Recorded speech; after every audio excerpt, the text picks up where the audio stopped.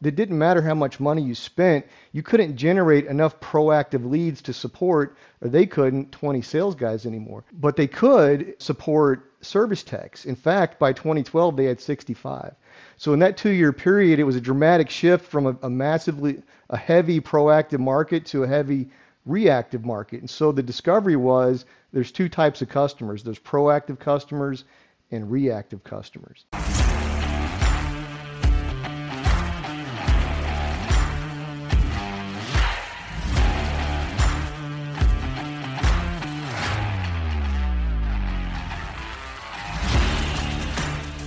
You're listening to Toolbox for the Trades, brought to you by ServiceTitan, a podcast for top service professionals where we interview leaders for their best tips and tricks of the trades.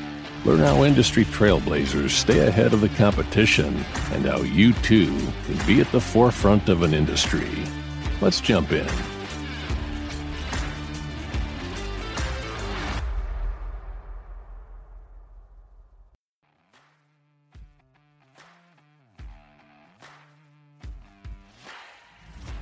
Hey Toolbox, before we get to today's episode, I want to share something really exciting with you. This July, ServiceTitan is having its annual summer fundraiser for St. Jude Children's Research Hospital. For every $500 referral reward you get when you refer another contractor to ServiceTitan, we'll donate another $500 to St. Jude. Last year, we raised $25,000, and this year we hope to raise $30,000. To submit a referral and help us support St. Jude, click the link in our show notes. Now, back to the show. Hello, contractors, and welcome to Season 6 of Toolbox for the Trades, the show where we share the top tricks, tips, and tactics from top service professionals worldwide. Today, I'm joined by Kelsey Summers and Will Smith from Service Business Evolution, a best practices group for the trades. Kelsey and Will came on the show to share how everyday technicians can make six-figure salaries and how owners miss out when they send all of their leads to comfort advisors. Check out the rest of the episode to learn more. Kelsey Summers and Will Smith, you both work at Service Business Evolution, aka SBE. Kelsey, you are the president, and Will, you are the vice president of coaching and training. Today, we are going to talk about how to make a six-figure salary as a technician, and I am so excited to dive into this topic. But before we do, I'm going to start this podcast the way I do every single one, which is how did you get into the trades? And Kelsey, you can start first. Sounds good. First of all, thanks for having us. We're really excited to be here. I would say for me, it was more of a by accident, but definitely it's my purpose. So out of college, worked in cardiology, which is kind of, completely random from what we do in medical stress testing and nuclear stress testing. Had my my only son 22 years ago and was lucky enough to stay home, but I'm also a workaholic. So by accident, started to get into a little bit of sales and marketing, and that's where it really was just a matter of a really good referral network and being in the right place in the right time. And someone introduced me to one of the largest, actually today, the largest plumbing and HVAC company in Phoenix, who had a side business helping contractors grow their businesses through an advertising co-op, kind of like an Angie's List. I'm sure you're very familiar with. It was basically a local Angie's List. And was mentored, my first major mentor in the business, who, again, ran a very successful business. And it was 6 years into that venture that I was introduced to his biggest competitor in town, George Brazil, Air Conditioning and Heating. And I probably wouldn't have made that change except for there was something very different about the leader that I met there, Jim Probst, who's been my biggest mentor in my entire career. And for the first time, I saw something different in a leader versus a manager, if that makes sense. And there was something very special he was doing with his business, and I wanted to be a part of it. And so I went from working with 150 contractors in an advertising co-op sense, loving to help contractors grow. I mean, absolutely thrived in that, but then really being a part of something where I could lead and manage an organization. And then you'll learn a little bit more about SBE in a minute here, but that turned into their side business at the time. They started a consulting business. So I went from being a sales manager in George Brazil to basically being the general manager for Service Business Evolution. And that happened where I actually did both hats for about 3 or 4 months, turned into a full-time job very quickly. Will came on board about the same time, and that's really my story about the industry. But I've absolutely loved it, and it's exactly where I was born to be. I love that, and I always ask this question because I love answers that start off with, "Well, I was working as in cardiology," or anything that has nothing to do with the trades, right? And how we all find ourselves here. The trade is such a rich environment full of awesome people. So welcome. We're very happy to have you, or not welcome, but it's great that you're here. Will, I would love to ask you the same question. How did you get into the trades and eventually find your way into SBE? It was also by accident, big time. I got into sales at 20 because I always had $1 million ideas, or at least what I thought were $1 million ideas. And I knew that in order to sell my ideas, I'd have to learn how to sell. So I got into sales, and over the course of my 20s became really good at sales training, sales management, and that kind of thing. And I'm hanging out with a buddy of mine at church after services. His name was Ronnie Lewis. He was the national accounts executive for Trane. And I was telling him that all my friends were going to a recruiting company and making a lot of money. And Ronnie said, "Will, why don't you just come down to Trane and get a real job?" So on Monday, he walked me into the DSO manager's office, Frank Garcia, and said, "Hey, Frank, give this kid a job. He's going to sell a lot of boxes for you." So Frank hired me. So at Trane, at that time, for your listeners, they would know Barry Burnett from BDR. They had just gotten off of Ron Smith's dominant market share. Steve Howard from the ACT Group, Joe Cunningham from Success Track Network. We were doing a lot of training, and my job as a territory manager was to take that training out and help contractors. So for 12 years, that's what I did, and I really loved it and got good at it. So in 13, I went and started my own sales training and coaching business.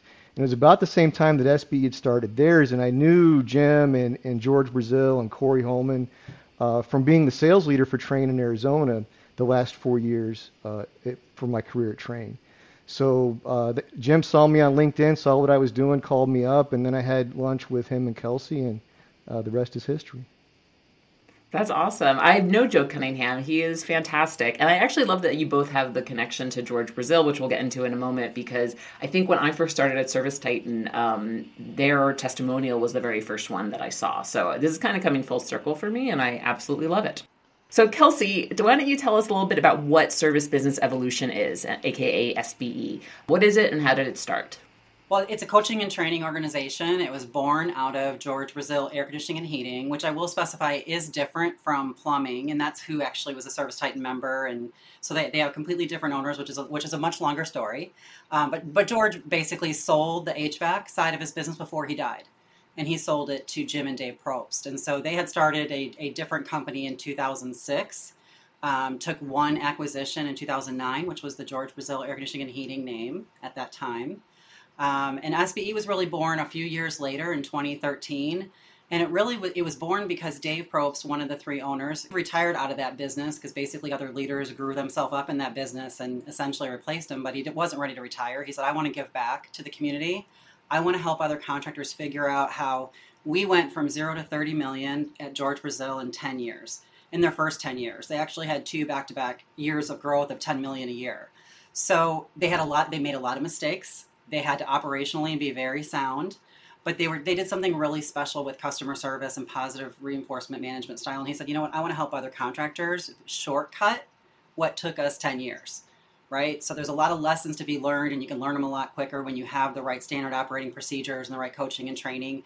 And very early on, George Brazil became a training organization more than a sales organization. And Jim would tell us that he really believed in it. So, Dave really had something special that he wanted to help, other contractors grow. And we were in a very unique position where George Brazil has always believed in the distribution channel. And they had a very strong partnership with York and Johnson Controls. And so that's really, even somebody that worked for Johnson Controls at the time helped name our company. And the reason they named it Service Business Evolution is because unlike other training in our industry, or most other training in our industry, we are constantly evolving and changing. I mean, from 1 month to the next, not just 1 year to the next. And so somebody at JCI actually helped him name it because he knew that's George Brazil constantly evolved and changed their business, and that's what SBE would do too. So basically, we didn't even start marketing SBE until a month ago, honestly, because of those partnerships. because we had a strong partnership with Johnson Controls and we're able just to grow it that way. But really it started out just helping contractors. Within 3 months they had 50, and it's grown to, we've now coached and trained over 1,000 contractors across the United States and Canada. That's awesome. And don't you have about 22 employees across the country? We do. So that mainly Arizona and Florida and North Carolina is where our employees are located, and we are 100% virtual at this point. That's pretty impressive, having to do no marketing on your end whatsoever. I want to say that I wrote down positive reinforcement training because I want to circle back to that. But before I do, I really want to get to kind of the meat of today's discussion, which is really about how SBE works with the technician. And Will, I was wondering if you could clarify from what we talked about when we first met. You believe that techs shouldn't turn over leads to a salesperson, which when you first told me that, I was like, come again? So I would love it if you could kind of explain that and tell us how come you think that's the best way to do it. Well, it's something that Jim and Corey and Dave figured out between 2010 and 2012. Toward the end of 2010, I don't know if you remember this, but there was a massive influx of proactive customers who were trying to get the $1,500 tax credit, and the efficiencies were changing. And at that time, George Brazil had 20 salespeople and 20 technicians. But by 2012, those had kind of disappeared, and it didn't matter how much money you spent. You couldn't generate enough proactive leads to support, or they couldn't, 20 sales guys anymore. But they could support service techs. In fact, by 2012, they had 65. So in that 2-year period, it was a dramatic shift from a heavy proactive market to a heavy reactive market. And so the discovery was there's two types of customers. There's proactive customers and reactive customers. When you think of a proactive customer, what time of year do proactive customers buy equipment? Whenever they feel they have to. Yeah, and typically it's in the off season because they want to get it done before the heat of the summer. They don't want to wait for a breakdown, and they want to get a good deal on it. So if you were going to get a good deal on an air conditioner and you wanted to get the best price, how would you go about doing that? I would probably shop around. I would probably, invite a couple technicians to my home and, have them evaluate my current system and tell me what kind of options they had. That's exactly right. That's what they do. So in our world, the contractors, I'm sure if you talk to them, they're inviting 3 to 5 salespeople into their home.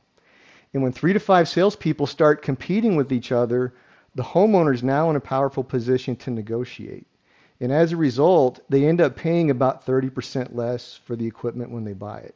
So on the reactive side, though, when somebody's being reactive and they've got to have somebody come out to their house, it's the middle of summer. They're in crisis mode. It's hot, the unit's broke, and now somebody's got to come to their house, and it's an emergency, and they want it fixed right now. If the technician goes out there and provides 100% customer satisfaction, which means they listen to them, they take care of them, and they fix their problem immediately, those people, scale of 1 to 10, where's the trust with the technician? Is it high or low? I would say it's pretty high, especially if they're solving the problem. It's much higher. So, matter of fact, they may not even trust them completely, but they want to because they're in a difficult situation.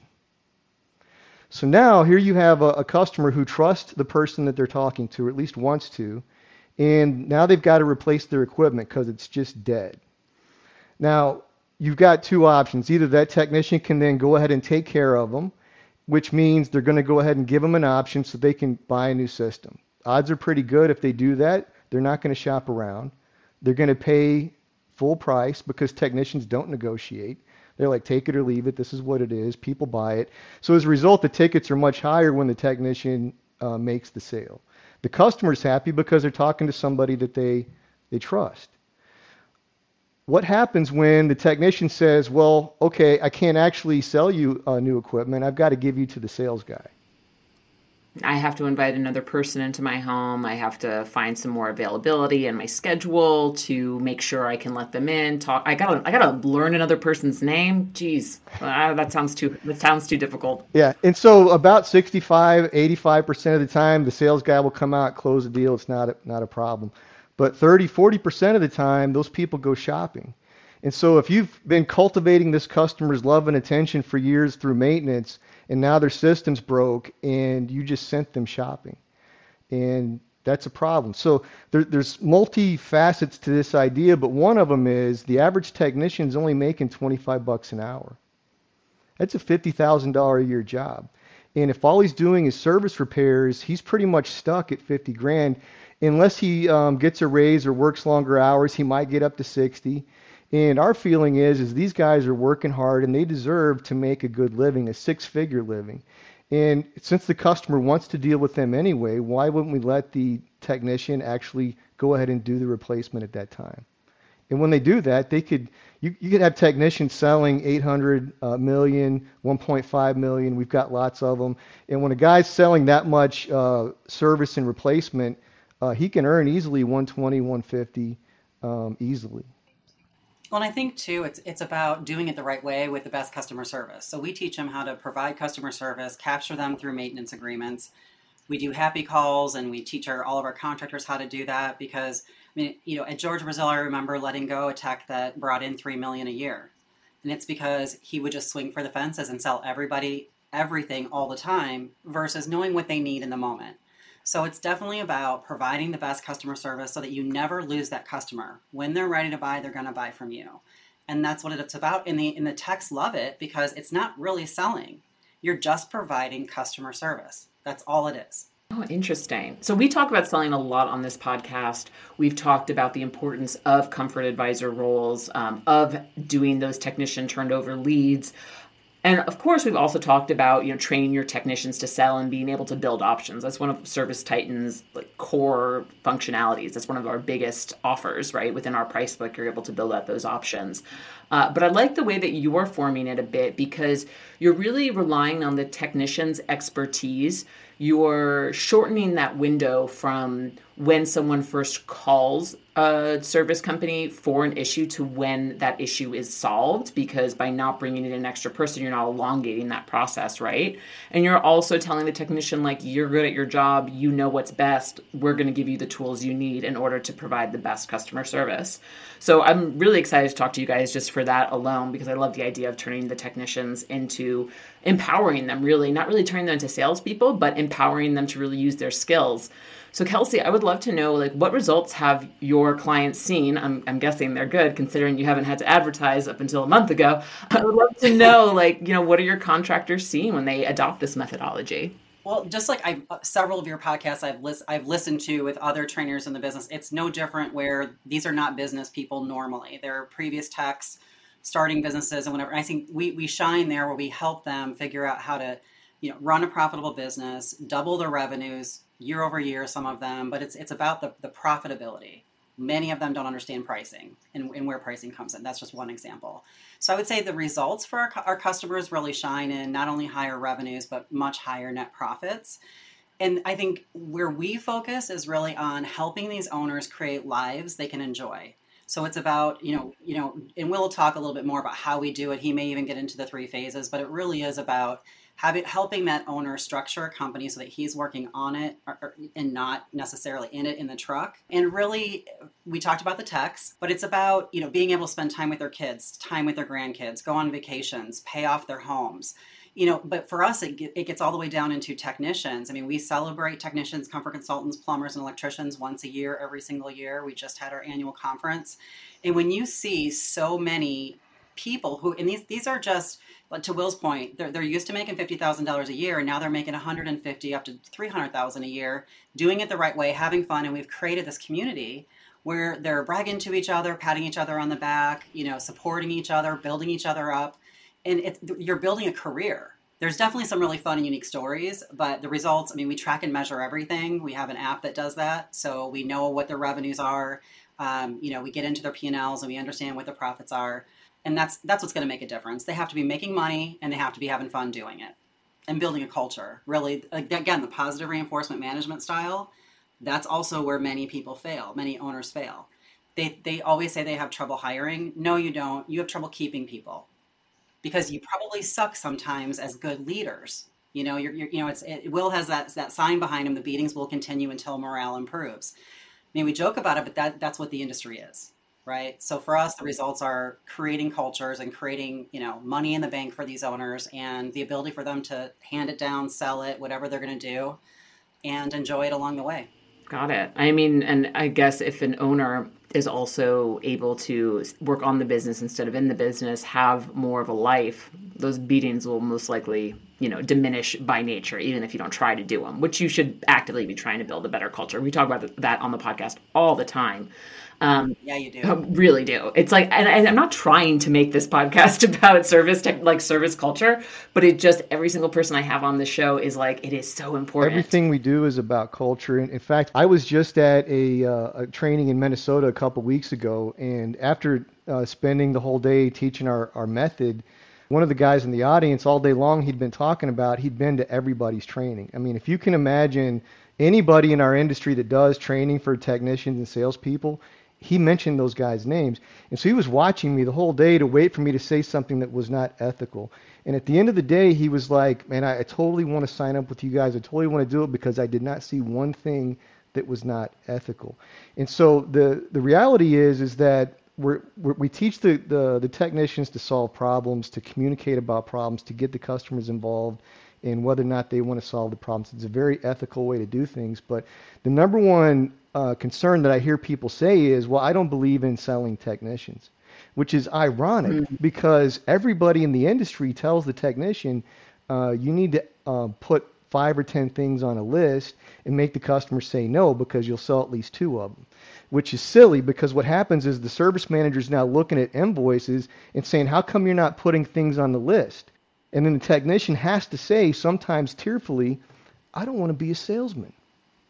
Because what happens is every time that technician makes the big list and says, here's 5, 10 things that I want you to buy, the customer says to the technician, Will, every time you come out here, you're trying to sell me something. And so the technician's forced to say things like, I don't want to be a salesman. But when you teach the tech how to present things to the customer in a way that allows the customer to say, you know what, I have a problem that I want to solve, and I'd love to give you my money to solve it. It's no longer the technician selling something. It's the technician just getting involved in the customer's situation and having a conversation. It's not about offering things. It's about talking to people about problems they already know they have. I know the unit is noisy outside of my house. I know my office doesn't cool off. I know my utility bills are rising. I know that my filter gets clogged up way too fast because there's a ridiculous amount of dirt in my home. Homeowners are perfectly aware of the problems they have. And if the technician just treats them with respect and gets them involved in talking about the problems that are obvious, most homeowners will say, I'd really like to solve that problem. I love that clarification you made there, and I want to just paraphrase because I think there's some nuance that could get lost, and I want to really hammer it home. So in what you just said, you're saying there's basically 2 types of trainings within our industry. One of them is make sure that your technician goes through a whole list or creates a list and they at least have 5 items that they're upselling on every visit. So it's kind of a check and done thing. And when you look at that at first blush, you're like, all right, so that ensures that the technicians are doing their job and also looking for opportunities. But in the SBE way, it sounds like you're really encouraging technicians to have conversations with homeowners and talk about, hey, so what else is going on in the home unit in regards to your heating and air conditioning system, in regards to your plumbing? Like, do you hear whenever my neighbor takes a shower, it sounds like I'm in Splash Mountain. So like, what are some things that are happening in your life and how can we talk about making it better? That's something you're interested in. So that kind of sounds like the difference that you were trying to highlight. Am I on the right track? Yeah, you're very, very, very close. Very close. It is Tell me where I'm missing. Well, what we would say, for example, is I was talking to a contractor in South Florida, and they had 3 of their technicians in, and the accessories and UV lights came up. And I asked them, so do you guys sell any UV lights? And they were like, nope, we don't sell them. I'm like, well, you live in South Florida. It's humid. It's inside the duct system is cold. It's wet. I'm sure things start to grow. They go, oh yeah. And I go, so do people just don't buy UV lights there? And they go, no, about half the homes we go in, they have UV lights. And you don't sell any? And they go, well, we don't know how to get into the conversation. So I taught them how to get into the conversation. And I call this, it's my trademarked, if I ever write a book, it'll be trademarked. I call it the smell my finger presentation. This is how it works. Oh. So if I go to the unit and I take the door off, inside the unit there could be something growing in there. So Jackie, what I would say is take your hand and wipe it across whatever is there, and then show it to the homeowner. Hey, Jack. It's usually a claw. Yeah, it's Smell usually my not claw. a finger, but okay. Well, no, it's you never say that. It's just a joke. But Jackie, look what I found. If you're a homeowner and I just showed you this thing I just wiped out of the unit, you're a homeowner, you see that stuff on my hand, what would your reaction be? What would you say? I would be like, oh my goodness, I'm breathing that in. What is growing in my body because I'm growing that in, that kind of stuff. After doing this for several years, most people say, oh my God, that's disgusting. Yeah. And so what we teach the technician to say is, yeah, it is. And it's very common. We see this all the time. And then shut up. What would the homeowner then say? Well, if it's so common, what do other homeowners do about it? That's exactly what they say. Almost 100% of the time they go, what do you do about it? And then we teach them to say, well, some people are really concerned about it and want us to clean it out and get rid of it. And some people figure, I've lived here 20 years and I'm not dead yet. Just leave it alone. Now what's the customer going to say? The customer is going to say, well, I kind of want you to clean it. That sounds like a much better option. Okay, and now they have the choice. They could say, I ain't dead yet, leave it alone. Or they could say, I think I want to do something about it. And if they say I want to do something about it, this is what we teach them to say. Do you want to do that today? Do you feel like I'm selling you anything? And so you're kind of reverse engineering and figuring out, like, okay, what would be the common problem that would be, what problem would a homeowner be having that would make it appropriate for me to even talk about this product in any way? Exactly. The real problem is, because I come from manufacturing, is the manufacturer is the one in charge of most training. So what does the manufacturer want to talk about? Features and benefits of their product.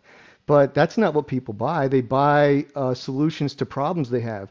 In our system, we almost never need to even get into the actual product itself.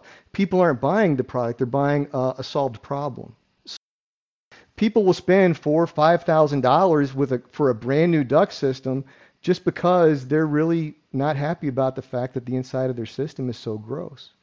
And it doesn't take, we didn't convince them to do it. We just showed them the problem. Do they see the problem? Do they want to solve the problem? And do they want to solve the problem now?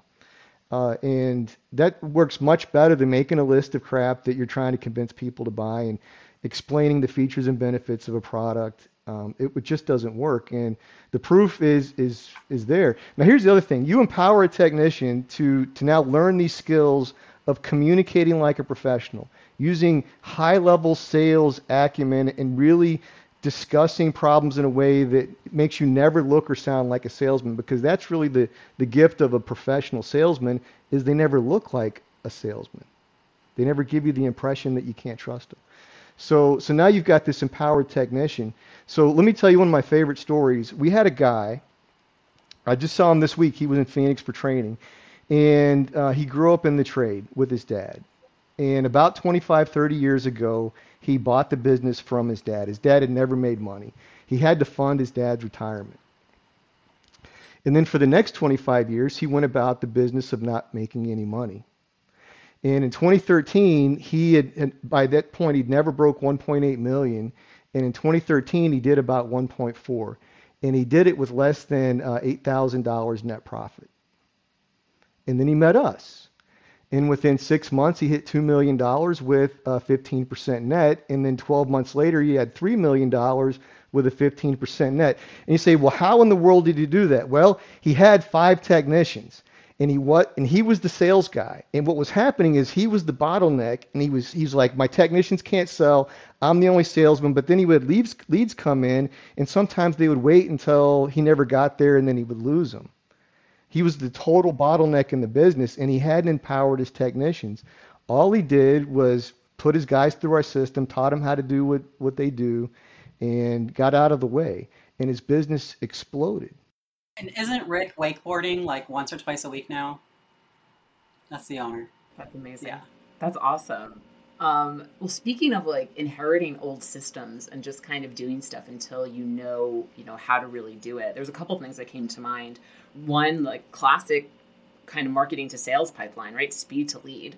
if this guy is getting leads and he's the bottleneck and they're dying on his desk before he has a chance to actually go out there, that is just, you're just hemorrhaging money essentially. But like we stated before, there are a lot of companies out there that really don't encourage turning their techs into selling technicians, but instead opt for the comfort advisor path. And Kelsey, I was wondering if you could tell me, like, especially to the folks listening now who are like, I really like it that my techs turn over all of their leads to our sales department. It works. My comfort advisors work. Why would they change their process? Like, what's your opinion on that? Well, I would say when let's just say they come into our program, right? We don't have them change overnight. And because whatever's working for you is working for you, that's fine. They don't do it until they believe in it. And normally it's usually they baby step their way in and they let one tech at a time. Some of them even will hire a brand new tech and train that person and no one else on the team, because it spreads like wildfire what's working. And it is that company's job to bring leads for comfort consultants. It is your job to market and bring leads and make your phone ring for the proactive customer. So for us, it's really about, until that tech is seasoned enough to understand how to have the right conversations, they should be turning over leads. And Russell's is a story that, that Will may be sharing with you here in a bit, but they're one I can think of where I think, Will, they waited almost 2 years of being in our program. Yeah, before they even let them sell. They came to Phoenix, $8 million company. Buddy and Mark came out, and they'd been stuck, and they'd been to all of them. So as they were talking, Kelsey was in the room with Jim and Dave and Corey, the other three owners of our business, and they started whispering to each other, and Mark and Buddy were like waiting to hear what they were whispering about. And then Jim comes over. I think it was Jim. You can correct me if I'm wrong. And Jim goes, "You guys have a $12 million business. You just don't know it yet." And I ended up being the coach for Russell's, and I was talking to Mark. I'm like, "Why? What made you choose us? Why did you come with us?" And he goes, "You're the only consulting company that ever told us we had a $12 million company. We just didn't know it yet." And so the first year, what happened was he took one technician, and that one technician alone crushed his install department. So the second year, they spent building out install because they didn't have the install capacity to support the sales growth. So the third year, they just started taking off, and they started adding technicians. But last year, they ended the year about $19 million with a 25% net. Holy cow, a 25%. That's right, and they're structured. I think they've been with us seven. They're targeting $50 million. They're on their way, and these guys, smart and talented. And so this goes back to culture and mindset, and that's really what this all boils down to is we don't believe the technician should sell and they shouldn't turn. We don't believe that. What we believe is, what is the data telling us? Is this technician, is he best suited to turn the lead over, or is he best suited to close it himself? What does the customer really want? What is the data telling us? We've got companies that have been with us several years that still don't allow their technicians to sell. We don't care. We don't want to change their business. We want them to look at the data and make decisions based on the data and not emotions. And sometimes that system works just fine for them. And here's the thing. If you've got 3 to 5 salespeople, those are sometimes family members. You don't want to just dry them out and not give them leads, and there's a lot of emotion in there. So we're okay with that. I mean, keep those guys on. But really, if you could figure out a way to generate enough marketed leads for them, that would be the ideal, and allow those technicians to go capture customers. Because again, at our heart, we're like, you know what? Every time you turn a lead over, you're potentially sending your customer shopping. And I mean, if you want to create leads for all your competition, I mean, that's okay. But I mean, is that really what you want to do? Yeah, I mean, we've seen $8 million companies that $6 million is coming from 4 or 5 techs. I mean, think about that operationally. Right? I mean, what's the industry average for a service truck, do you think? Or do you know? Oh my goodness, I have no idea. And 4.5 years of service training, I don't even know where to guess. It's 150 to 300,000.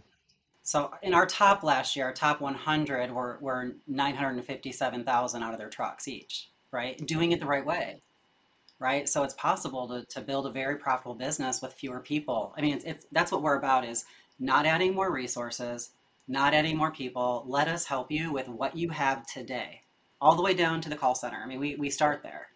I mean, what is the CSR and dispatcher's job, for instance? So there's we touch all aspects. It's not just tax. We touch every aspect of that business. Amazing. That's a pretty big leap and a pretty great endorsement for your business. If the average service truck brings in 150 to 200, and you guys have customers with trucks that are pulling in almost $1 million a year, that's that's a little dust off your shoulder moment right there.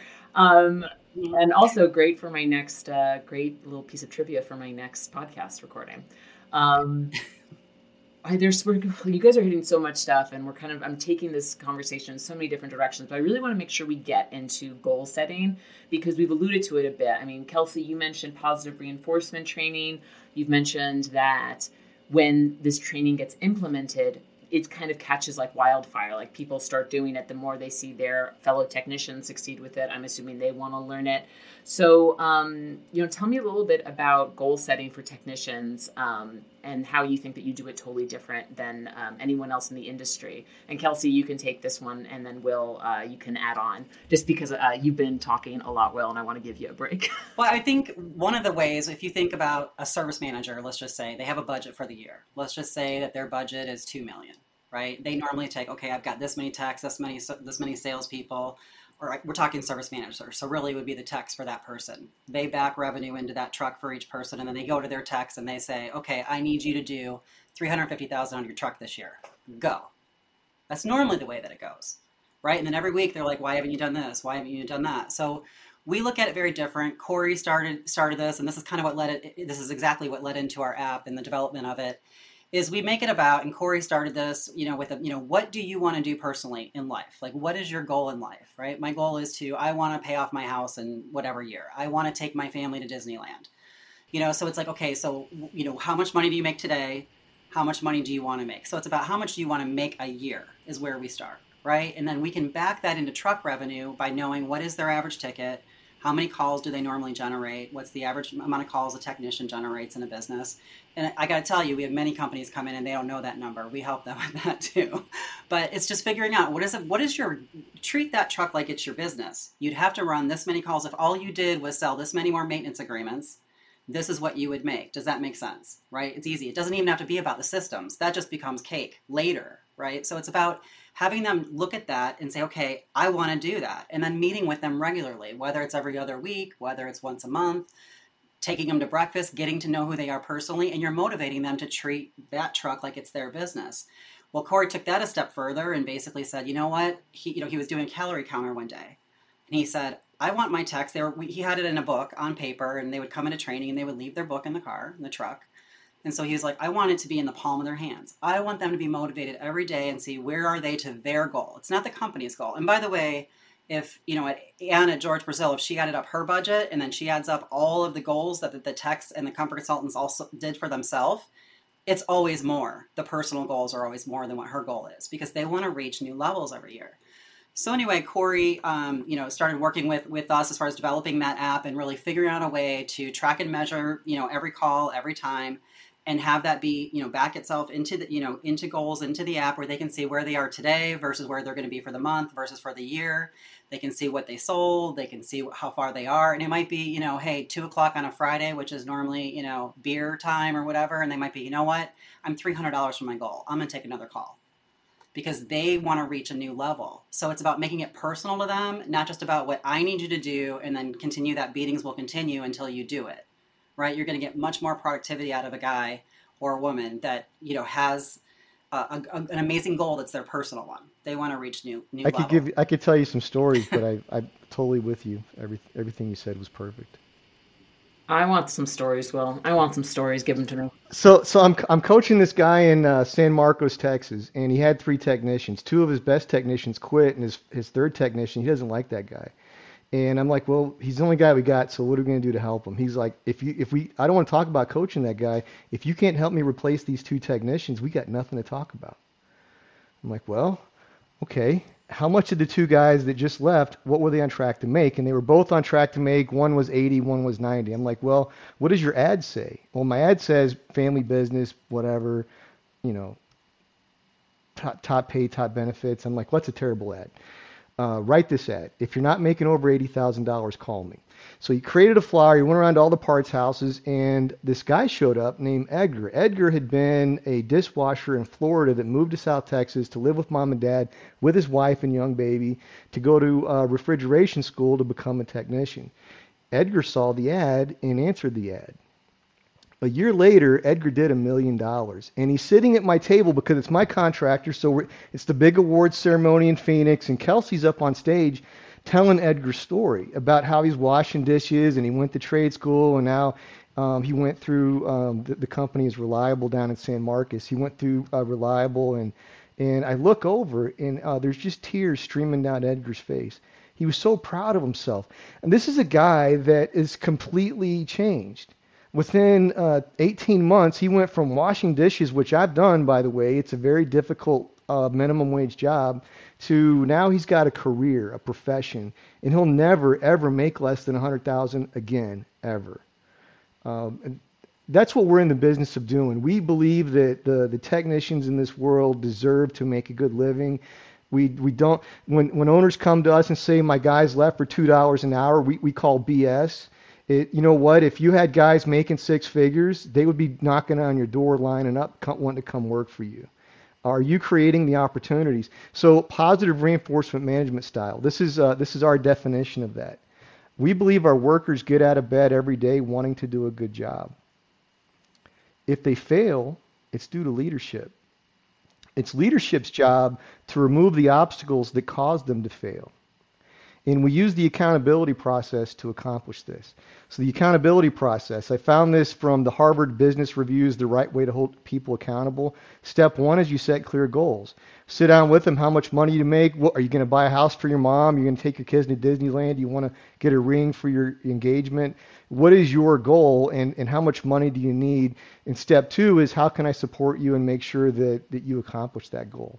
Step three is track and measure. That's what the app and dashboard does. So we can do step four, meet on a regular basis to review progress toward goals and positively reinforce all of your successes and celebrate all of your wins. And if you're failing, it's okay. That's my fault. It's my job to identify what's causing you to fail. So let's go back to step 1, 2, 3, and 4. Is that still a good goal? What's causing you to fail? And help them fix the problem. And just invest in your people. Positive reinforcement is about the leadership taking responsibility for the lack of success. Too many of these guys say, well, it's the lazy millennials. No, it's not. They're the hardest working people I've ever met in my life. Mm-hmm. And it's also, Jackie, just like you have your amazing dashboards with ServiceTitan. And we're so excited that, within the year, we're going to be pulling in that API so that we can use that with our app. And so our customers are so excited about that. But what I would say is sometimes they're not using the data the right way. So, you've got these goals, you've got them motivated, and then then we populate all that on a dashboard, and we teach them to look at that information, bring your guys in, and coach them from it. And it's not about saying, okay, see, you're at 300, average ticket here, and Caleb's at 400. What's going on? What are you doing? Why aren't you like Caleb? No, it's about showing them the data too. They can see them compared to everybody else. You don't need to point it out. It's about, oh, you know what? You're 500 an average ticket here. Let's go look at these jobs. You're 150 over anybody else that you work with. Like, what are you doing? Let's go look what you're doing right. Let's focus on that. Then then that coach is going to go and take that with the other employees in the business and teach them some of those secrets too. But it's not about, they'll see what they do wrong, and what you have to train them on. If they know that they're the lowest in duct cleaning in the company, they're going to see it on this dashboard. They're going to see it in the numbers, right? So it's not about beating people down. It's about lifting them up, focusing on their strengths, and having them feel like they're part of your business. I mean, how many owners spend time with techs, that valuable time coaching? And ultimately, that's our goal, is to train them to do that. I love that. And I just love that you encourage tying back their personal goals to the professional goals. Chris Hunter talks about that a lot. He's talked about it several times on this podcast. Jamie DiDomenico came on this podcast a while back and talked about how he likes to manage by walking around. Not very efficient, but just really engaging and talking to people. And I 100%. That's what Jim Probst does. Exactly what he does. 100% agree with you guys. I think that's the best way to do it. And I think you really, in today's episode, we really got a lot of ideas as to how leaders can start thinking about, one, building technicians that sell, and like giving technicians like you guys are really smart and you know what you're doing and you deserve to be making six figures, and it's totally possible. I'm going to start wrapping up, but I'm going to say it with a little asterisk that we did not even scratch the surface on some of the stuff I wanted to talk to you guys about today. So I hope you'll come back. I'm going to end the episode with some icebreaker questions that I would love to get your answers for. So Kelsey, you can take this one first. If you could go back in time and give yourself one piece of advice early on in your career, what would it be? I would say it's surrounding myself with the right people, meaning mentors. I learned later in my career to seek out people who I really aspired to be like and start inviting them to lunch and networking with them. And I've given that advice to younger people that I've met in the last probably 5 or 10 years, and it's been game-changing for them. It's like learn from the best that's out there. And I told them, go so far as to offer your time for free, to follow them for a week, to work for their business, to gain the secrets that they've learned so that you can shortcut some of the things and really start networking with people who are other aspiring leaders. I was starting to think about it, and looking back on my life, I feel like all the major events in my life have just fallen in my lap. It's like I didn't actually have to will any of them into existence. Jim Probst called me to come join SBE. My buddy at church dragged me into training to get a job there.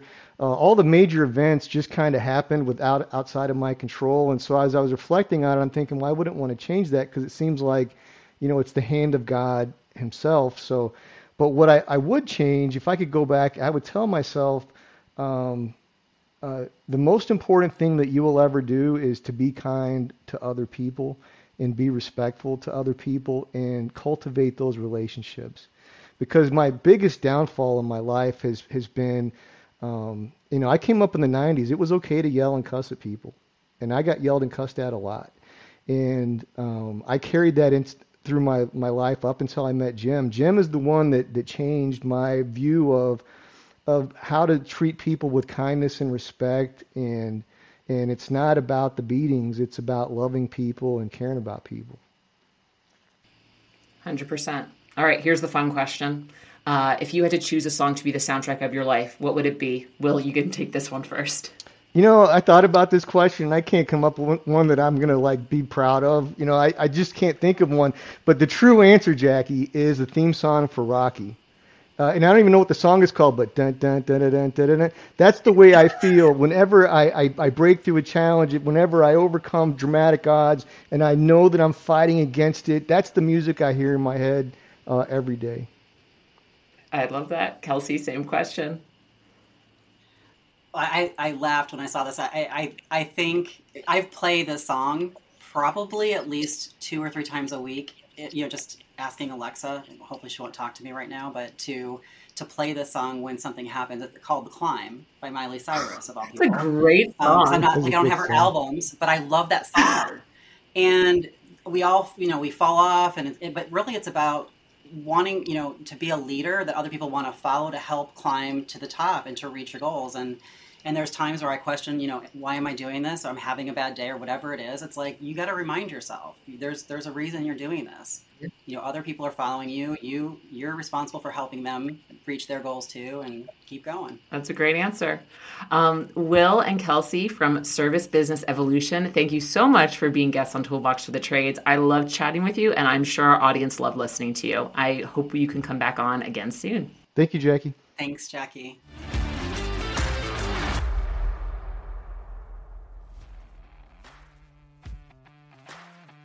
Thank you so much for listening to Toolbox for the Trades. If you enjoyed this episode or past episodes, I would love it if you left a rating or a review wherever you get your podcasts.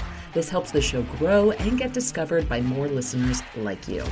Also, be sure to subscribe to the show so you never miss an episode. Are you looking to build a top-tier service company? Service Titan's Contractor Playbook is a handy guide to help you get where you want to go. Authored by the industry's greatest minds, this free all-in-one playbook will help you set your company up for success.